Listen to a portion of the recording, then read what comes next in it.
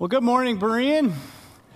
It is good to see you all this morning. Yes, Pastor Steve mentioned the last time I stood up here other than the first service was when we got married 12 years ago, so it's neat to be back with you all. Fun fact, I think that my wife and I were Pastor Bill's first wedding here at Berean all those years ago, so I've enjoyed him for quite a long time. But anyway, I am thankful to have the opportunity to share the Word of God with you this morning. To kind of get us started and to kick off our topic for the day, I want to read to you some excerpts from the journal of perhaps America's greatest theologian. In these entries, he's describing his journey of faith. And as I read this, I want you to notice a few things. First, I want you to listen as he describes his attitude toward faith, and also listen for what he does in his life. So listen for his attitude toward faith and what he does. He writes, I had a variety of concerns and exercises about my soul from my childhood, but had two more remarkable seasons of awakening before I met with that change by which I was brought to those new dispositions and that new sense of things that I have since had. So what he's going to do here is describe these two seasons of his life that occurred prior to his being saved. He writes, the first time when I was a boy, some years before I went to college, at a time of remarkable awakening in my father's congregation. I was then very much affected for many months and concerned about the things of religion and my soul's salvation and was abundant in duties. I used to pray 5 times a day in secret and to spend much time in religious talk with other boys and used to meet with them to pray together. My affections seemed to be lively and easily moved, and I seemed to be in my element when engaged in religious duties. And I am ready to think many are deceived with such affections and such a kind of delight as I then had in religion and mistake it for grace. But in process of time, my convictions and affections wore off, and I entirely lost all those affections and delights and left off secret prayer, at least as to any constant performance of it, and returned like a dog to his vomit, and went on in the ways of sin. Indeed, I was at times very uneasy, especially towards the latter part of my time at college. But God would not suffer me to go on with any quietness. I had great and violent inward struggles, till after many conflicts with wicked inclinations, repeated resolutions, and bonds that I laid myself under by a kind of vows to God, I was brought wholly to break off all former wicked ways and all ways of known outward sin, and to apply myself to seek salvation and practice many religious duties, but without that kind of affection and delight which I had formerly experienced. My concern now wrought more by inward struggles and conflicts and self-reflections. I made seeking my salvation the main business of my life. But yet it seems to me I sought after a miserable manner, which has made me sometimes sense to question whether it ever issued in that which was saving.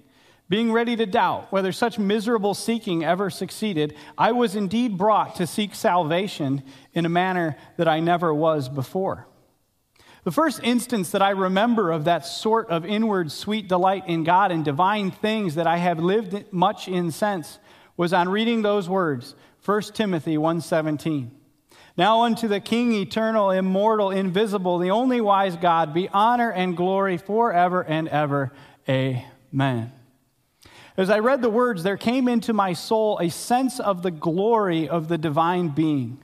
A new sense, quite different from anything I ever experienced before. Never any words of Scripture seemed to me as these words did. I thought with myself how excellent a being that was and how happy I should be if I might enjoy that God and be wrapped up to him in heaven and be, as it were, swallowed up in him forever. I went to pray to God that I might enjoy him and prayed in a manner quite different from what I used to do, with a new sort of affection. From about that time, I began to have a new kind of apprehension and ideas of Christ and the work of redemption and the glorious way of salvation by him. An inward sweet sense of these things at times came into my heart, and my soul was led away in pleasant views and contemplations of them. Those journal entries are from Jonathan Edwards. And I chose to share those with you because this morning we're going to talk about the topic of regeneration or the topic of the new birth. And I think that Edwards is an excellent illustration of the importance of understanding the topic of regeneration. By all accounts, Edwards grew up with a correct understanding of God, of Christ. He grew up in the church. He strived after holiness. He was a deacon in his church at a young age. He sought salvation. He practiced spiritual disciplines. At times, he seemed to have affections toward God, and yet, by his own account, it wasn't until he was in college that he was born again. The term born again is a common one. You hear it all the time, right? It's common in churches. It's common in the culture. Often we hear the word used interchangeably with the term evangelical. And I think that presents a bit of a problem for us as Bible-believing Christians. I want to illustrate that to you. In his book, The Scandal of the Evangelical Conscience, Why Are Christians Living Just Like the Rest of the World? Author Ron Sider points out that self-described born-again believers are more likely than their neighbors to divorce. They engage in domestic abuse as often as their neighbors. Only 6% of them tithe. They found that white evangelicals are more likely to object to having black neighbors than Catholics and mainline Protestants. They found that 80% of evangelical youth have premarital sex compared to 88% of secular youth, so hardly a discernible difference. And they found that 46% of evangelicals think premarital sex is okay if it's within the context of a committed relationship. Hopefully, the problem with that is pretty apparent to you. As his title points out, if these people are born-again Christians, then born-again Christians don't live differently than the rest of the world. And those statistics seem to suggest that evangelicals find themselves in the same place as Jonathan Edwards. They have religious duties, as Edwards described, but they lack any real religious affection for God and his commands. As we take up the topic this morning of being born again, I want to point out that the way that Barna and Sider and Pew Research and some of these other groups use the term born again is vastly different than the way the Bible presents it. If someone's way of life is indistinguishable from that of the world, if they sin as much as the rest of the world, if they are as greedy and covetous as the rest of the world, if they don't love any more than the world, then they haven't been born again. To suggest otherwise is to suggest that unregenerate hearts have no more victory over sin and no more Christ-likeness than the person who is far from God. And I don't believe that is what the Bible teaches. It teaches that being born again causes a radical change in the hearts of people. And so you have this tension, right, between what the Bible is presenting and what this research seems to be presenting. One author I read summarized the tension between the Bible and the research this way. He wrote, "The Bible says that the research is not finding that born-again people are permeated with worldliness. The research is finding that the church is permeated with people who are not born again." Let that sink in. The research is finding that the church is permeated with people who are not born again.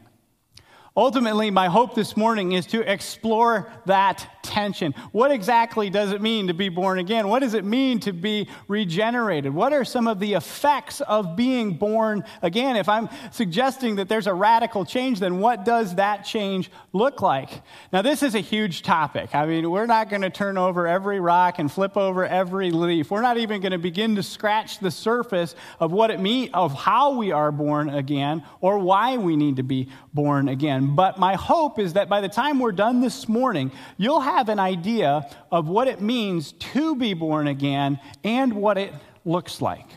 We're going to spend a lot of our time in John chapter 3 to get started, and then we're going to move over to 1 John chapter 5. So if you have a Bible, turn with me to John chapter 3. John is interesting. He talks more about regeneration in his gospel and his epistles than any other biblical writer. And here in John chapter 3, we have perhaps the most famous statement of being born again. And we're going to see in this text 4 kind of components of regeneration to give us a definition from which to work this morning. I'm not going to unpack these in a lot of detail, but my hope is just to give you kind of the 30,000-foot view of what regeneration and the new birth are. So first off, let's read the text, and then we'll kind of walk our way through it.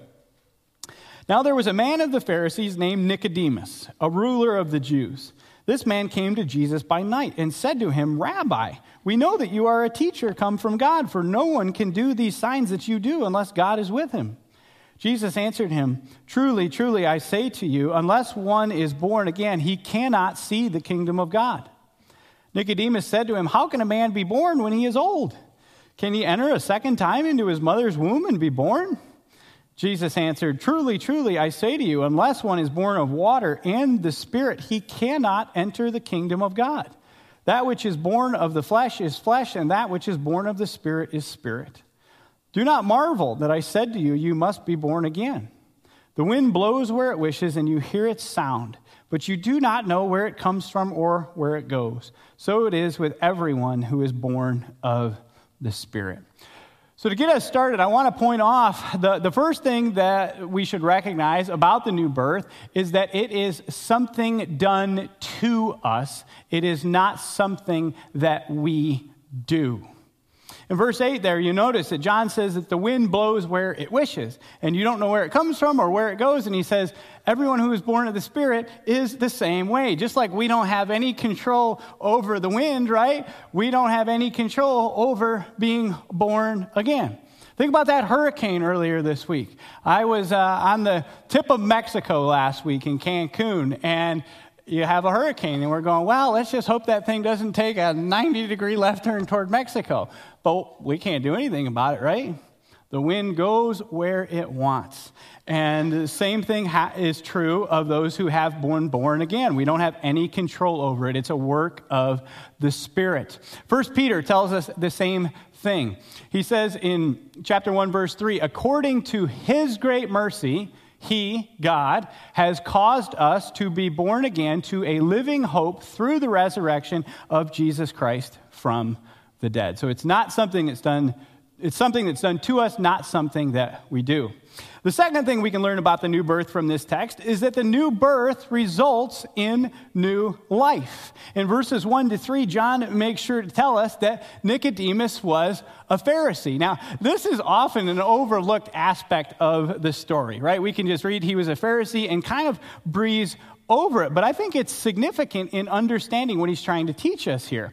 Pharisees were the most religious of all the Jewish groups. Nicodemus would have had his own set of religious duties, as Jonathan Edwards told us. He would have been well-versed in the Old Testament law, and he likely would have been very self-disciplined.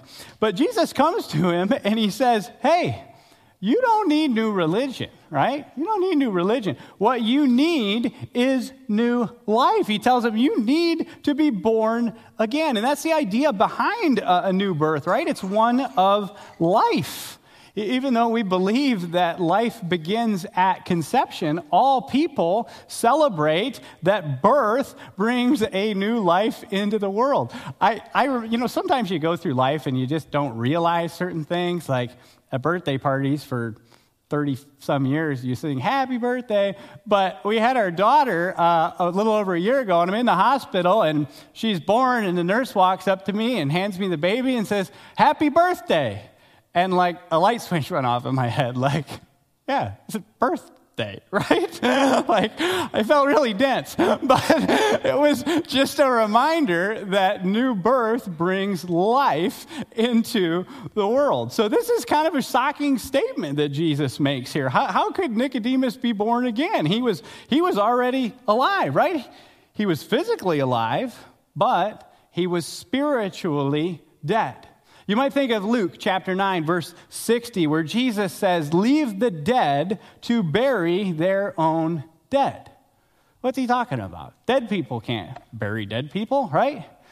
What he's saying is that the spiritually dead people should stay behind and bury the physically dead people. And so despite Nicodemus's religious duties, his involvement as a Pharisee, he isn't spiritually alive. He needs this new spiritual life. And so that's the second part of our definition. The new birth results in new life. The third thing I want you to notice is that the new birth results in a new nature. Look with me at verse 5 here in John chapter 3. Jesus says to Nicodemus, "Truly, truly, I say to you, unless one is born of water and the Spirit, he cannot enter the kingdom of God." Now, there's a lot of different ideas out there about what he means when he uses that phrase, born of water and born of the Spirit. Nicodemus himself was confused, right? He asks Jesus what he means when he uses that phrase. And I think that Jesus' response here gives us a glimpse into what he really meant. In verse 10, he answers Nicodemus and he says, "Are you the teacher of Israel, and yet you do not understand these things?" Jesus expected him to understand what he was referring to.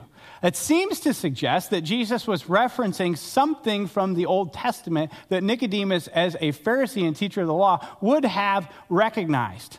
And I think he's referencing here Ezekiel 36, where water and spirit are closely linked with the new covenant promises. It's going to be up on your screen here, so you don't have to turn there. But in Ezekiel chapter 36, it says, "I will take you from the nations and gather you from all the countries and bring you into your own land.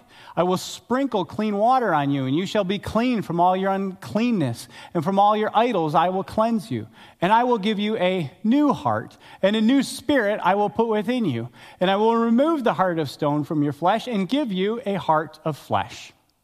And I will put my spirit within you and cause you to walk in my statutes and be careful to obey my rules. You shall dwell in the land that I gave to your fathers, and you shall be my people, and I will be your God." Notice in that text, you have all three elements that Jesus references from John chapter 3 coming together, right? Under the new covenant, God promises to sprinkle clean water on you, cleansing you from all uncleanness and idols. Then he promises to give you a new heart and a new spirit. And so these references to water and spirit are there. But more than that, you have to remember that Jesus told Nicodemus that he needed to be born again in order to what? In order to enter the kingdom of God. And here in the very last verse, in verse 28, we see that those people who are sprinkled with clean water, who are given this new spirit, are those who dwell with God as his people. In other words, they enter the kingdom of God. So there's a lot of parallels between these two texts. I think when Jesus tells Nicodemus that he needs to be born of water, I think what he's saying is that Nicodemus needs to be cleansed of his guilt. His sin needs to be washed away. He needs to be forgiven. And when he speaks of Nicodemus being born of the Spirit, I think what he means is that Nicodemus needs this new heart and this new spirit. The heart of stone needs to be replaced with a heart of flesh. I want you to think about that phrase for a second. We hear it all the time, right? Heart of stone, and it can be really easy to just kind of gloss over what he means when he uses that phrase. I've got a small rock here. It's a little bit smaller than your typical heart, but I want you to notice something about this rock. This rock is unresponsive. I can talk to it. "Hey, rock, how cold was it outside last night?" Nothing, right? I can squeeze it. I can poke it. I can prod it. I can throw it on the ground. Does it respond to any stimuli whatsoever? No, it's unfeeling. It doesn't do anything. That is the picture of your heart prior to being born again. You can't respond to God. You can't respond to spiritual stimuli. You are dead. But when the Spirit of God comes upon you and causes you to be born again, he replaces that heart of stone and he gives you a heart of flesh. It's a heart that's alive. It's a heart that's radically different from the heart of stone. It's a heart that feels. It's a heart that's responsive to God. And so when you think about that, I think what he is demonstrating here is that the new birth is radical, right? It's radical. Not only does God give you supernatural spiritual life, but he cleanses you and he gives you a new heart and a new nature that is radically different from the one you had before. So that's the third part of our definition. The new birth results in a new nature. A final observation that I want to make from John chapter 3 here is about the nature of the new birth, and that is that it results in eternal life. Ultimately, the new birth results in eternal life. If you think about that, we kind of unpacked this reality earlier, but Jesus told Nicodemus that unless he was born again, he wasn't going to enter into the kingdom of God. We don't have time to unpack all the intricacies of that phrase, but let me just summarize it by saying what that means is that unless a person is born again, they will not be saved. They will not experience eternal life. They will not go to heaven. They will suffer the eternal wrath of God. But to enter the kingdom of God is to be saved, and it's to be given eternal life. As Ezekiel pointed out, it's a picture of dwelling with God. So I want to kind of sum all these different pieces up together and give us a definition of the new birth before we go to 1 John chapter 5. Here's the definition that we have about the new birth. It's a supernatural work of God upon a spiritually dead person where God gives to them spiritual life, replaces their heart of stone with a heart of flesh, gives to them his spirit, and ultimately gives to them eternal life. So now that we've kind of got a definition, if you have a Bible, turn over to 1 John chapter 5. And I want to spend the rest of our time this morning unpacking some of the effects of the new birth. So if someone's been born again, how do they live? How does this new birth express itself in the life of a believer? And 1 John is a book that deals extensively with the reality of the new birth. But I want to camp here in chapter 5, verses 1 to 5. So let's read that together. John writes, "Everyone who believes that Jesus is the Christ has been born of God. And everyone who loves the Father loves whoever has been born of him. By this we know that we love the children of God, when we love God and obey his commandments. For this is the love of God, that we keep his commandments, and his commandments are not burdensome. For everyone who has been born of God overcomes the world. And this is the victory that has overcome the world, our faith. What is it that overcomes the world except the one who believes that Jesus is the Son of God?" So we see the first effect of the new birth in this text in verse 1, and it's pretty straightforward. The person who has been born again believes that Jesus is the Christ. I want you to notice the wording here. It's quite particular. He writes, everyone who believes, it could also be translated as everyone who is believing, has been born of God. Grammatically, what you have going on here is an action that occurred in the past. So the verb here for has been born is a verb describing something that occurred in the past, but has effects that continue on into the present. So what are the effects? The effects are believing, right? So the person who has been born again will continue into the present believing. You can't separate the two. If someone believes, then they are born again. And if someone is born again, then they believe. They're inseparable. You can't have one without the other. If someone's been acted upon by God, then they believe. Now, John doesn't take the time to explain what he means when he uses the term belief here. He kind of just assumes that the audience is going to know what he's talking about. So for those of you who might be wondering, I would sum it up as this. Very simply, to believe that Jesus is the Christ means to believe that Jesus was the promised Messiah, God in human flesh, who reconciled us to the Father, paid the penalty for our sins, and accomplished salvation for us by coming to earth, living a perfect life, free from sin, and shedding his blood and dying on the cross, ultimately before rising from the dead and ascending to the right hand of the Father. So when John uses that term belief, that's what he is describing. Someone who has been born again believes those truths. And as we move on to kind of the next effect of the new birth, it's important to recognize that this effect of belief occurs prior to every other effect that we're going to look at. You can't have the other effects without first having belief. So the order here is very important. We see the second effect of the new birth here, I think, in the second half of verse 1. Look, if you look down at that, speaking of the same group of people, John says, everyone who loves the Father loves whoever has been born of him. Essentially what he's saying here is that the believing person who has been born again loves two things. He loves not only God, but he loves God's people. And we should expect that, right? If the person's been born again, if they've been given this new spiritual life, they've been made into a new creation, it's just natural that their affections are also reoriented. You see, the new birth is not just some academic exercise. It involves the affections of the heart. And he says that your affections are going to be reoriented in two directions, both vertically and horizontally. You're going to have affections for God, and you're going to have affections for his people. And so that's the second characteristic of the born again person. But John doesn't stop there. He puts kind of a lot of meat on this bone, and he goes on to explain it in a little more detail in the next couple of verses. If you look at your text there at the beginning of chapter 2, he uses the phrase, by this. And he uses that to indicate that these next few verses are going to explain the statement that he just made about loving others.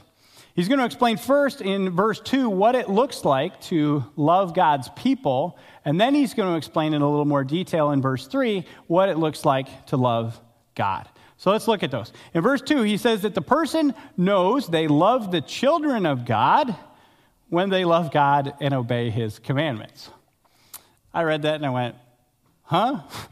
That's not what I was expecting. That seems a little backwards, right? It seems completely flipped around from verse 1. And if you're familiar with the book, what he says at the end of chapter 4. And so if you're anything like me, that's not what you expected to read. And I had to wrestle with it for a while. And I think he's doing it for a very particular reason. Why does he make the point to say that we know we will love others when we love God and obey his commandments?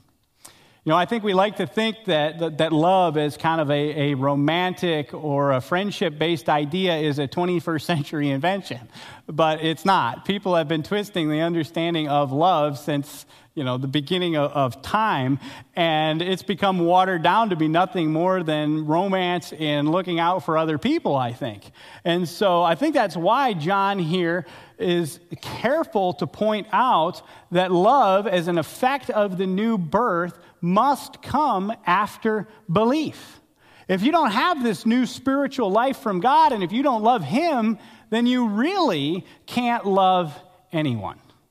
Sure, you can do nice things for people, right? You can shovel your neighbor's walk. You can help people out. You can bring food and clothes to people who are in need. But all you're really doing is showing them kindness on their way to hell. Is that really love? I don't think that's the kind of love that God has in mind. He points out that love does all of those things, right? But that's not the end of it. It has an eternal purpose. You really can't love others in a way that makes a difference for eternity if you don't have belief, right? If I'm not a believer, all those nice things that I do for people aren't going to have an eternal effect, which in reality, I'm just making people comfortable. And I think that's what John is addressing here. And so he corrects those potential misunderstandings and says that true love for others expresses itself first in real belief and real affection for God and obeying his commands. If you obey God's commands, you're going to wind up loving the people around you, right? Right? Two big commands. Love God and love other people. But you have to start with love for God. And that's John's point in verse 2. Then in verse 3, he explains what it looks like to love God. And there's really two different aspects to this. First, a person who loves God keeps his commands. They keep his commands. In other words, I think another result of the new birth is a love for God that expresses itself in obedience to him. Now, let me clarify a few things here before we go any further.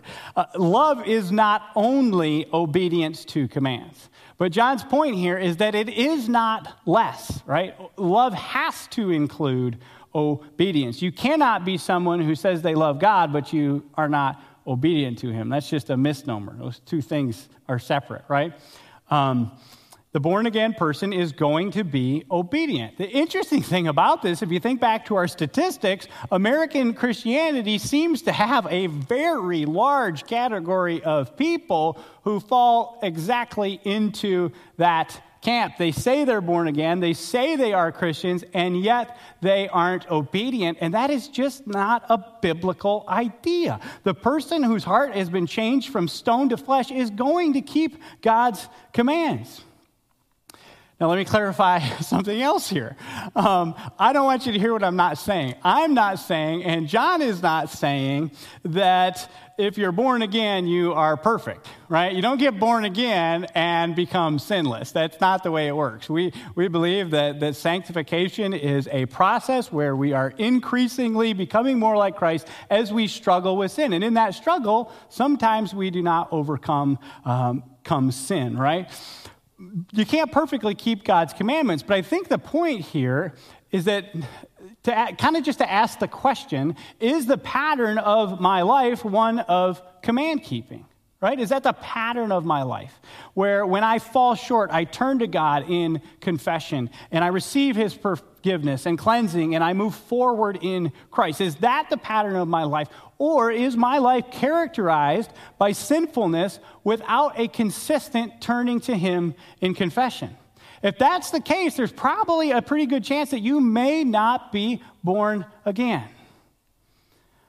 So that's the first aspect here of loving God, is keeping his commandments.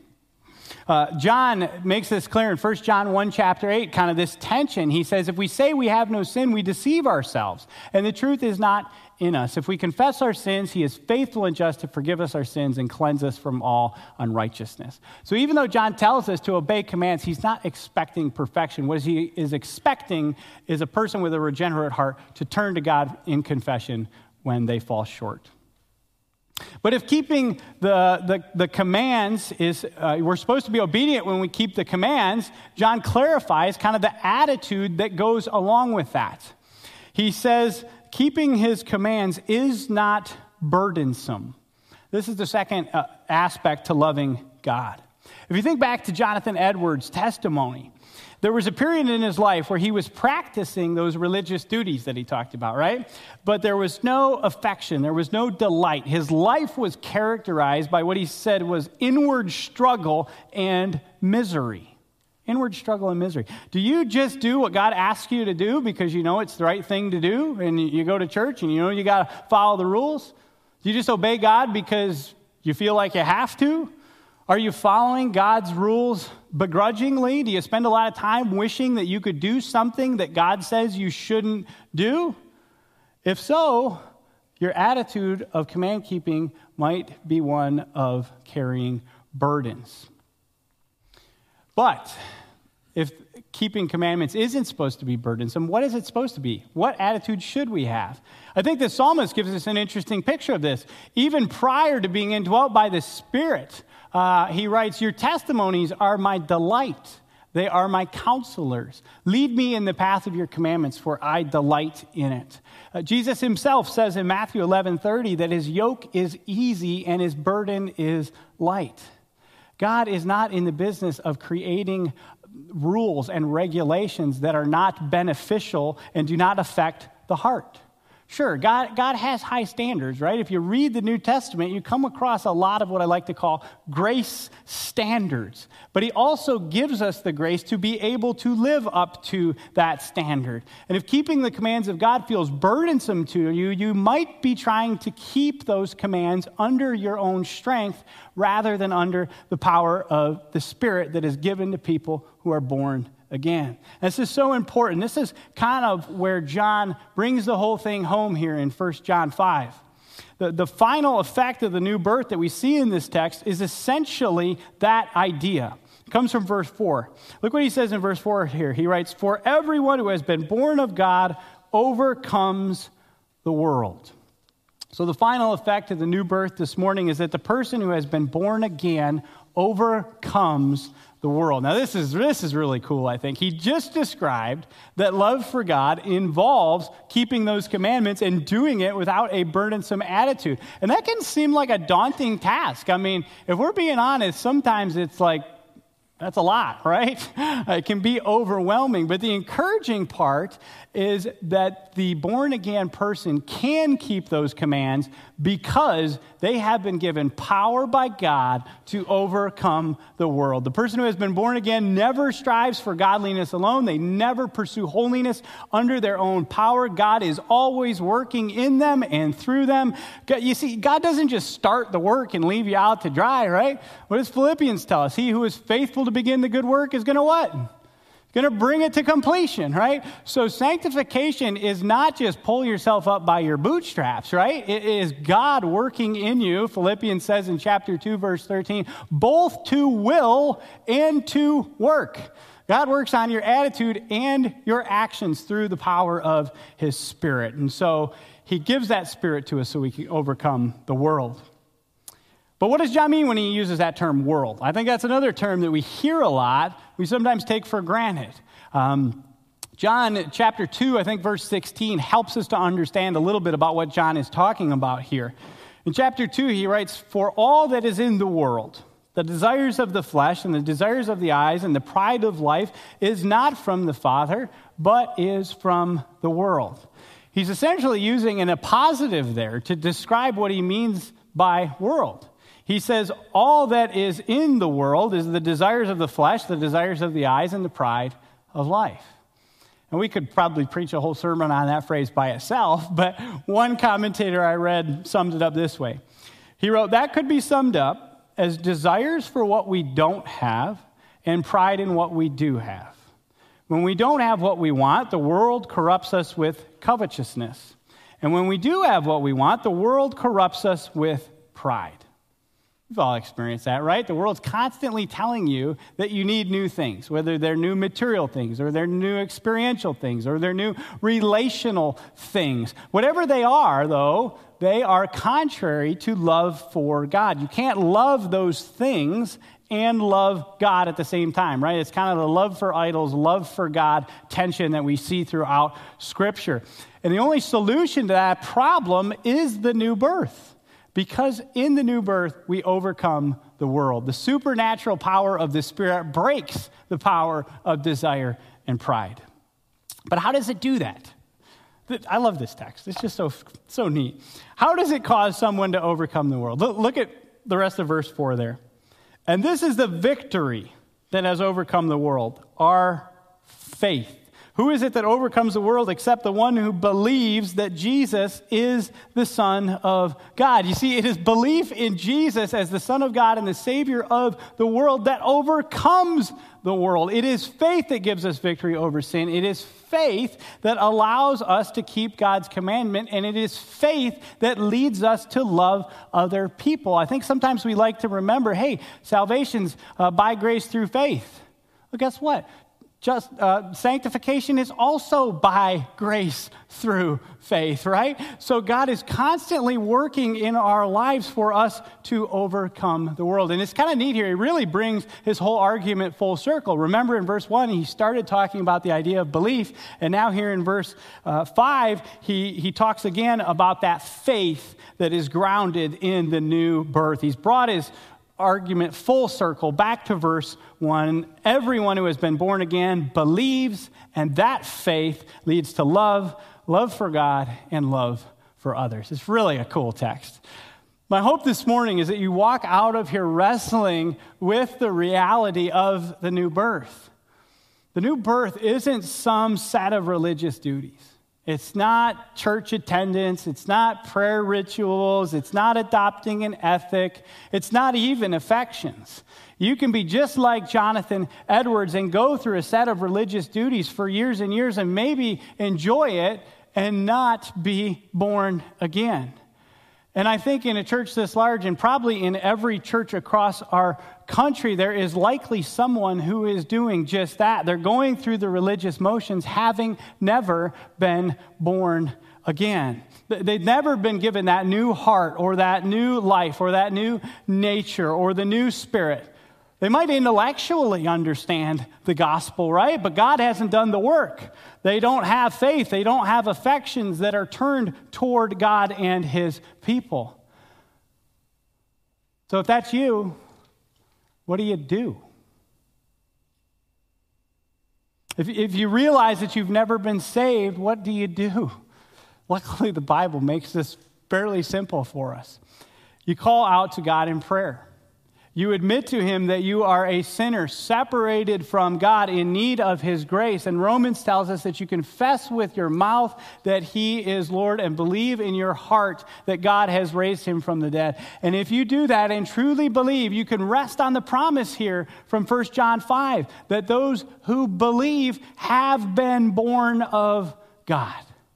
For those of us, I think, that are in Christ, there's great comfort in these truths of regeneration. We have been reminded this morning from these inspired texts that the new birth has given us new spiritual life. It has removed those hearts of stone and changed them to hearts of flesh. It's made us responsive to the work of the Spirit, and it's given us a new love and new affections for God and for others.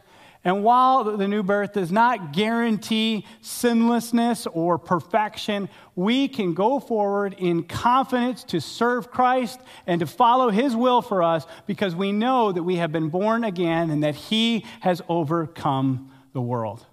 What a marvelous truth that is. I pray that it affects your hearts this week. Let's pray together. Lord, we are so thankful for your work on the cross. We are thankful that you died so that we might have eternal life and be reconciled to you. And Lord, we are thankful for your Spirit that indwells us and helps us to be more like Christ. I pray that the truths of your words will sink into our hearts this week. May we examine ourselves through the Spirit. May we wrestle with these truths. Lord, it's a high calling that you have laid on our lives. And while we are not perfect, we do desire to love you by being obedient. And so I just pray that we will be sensitive to the Spirit this week. May he lead us in that obedience. Once again, we're thankful for Jesus. We're thankful for the Spirit that indwells us. We pray in Jesus' name. Amen.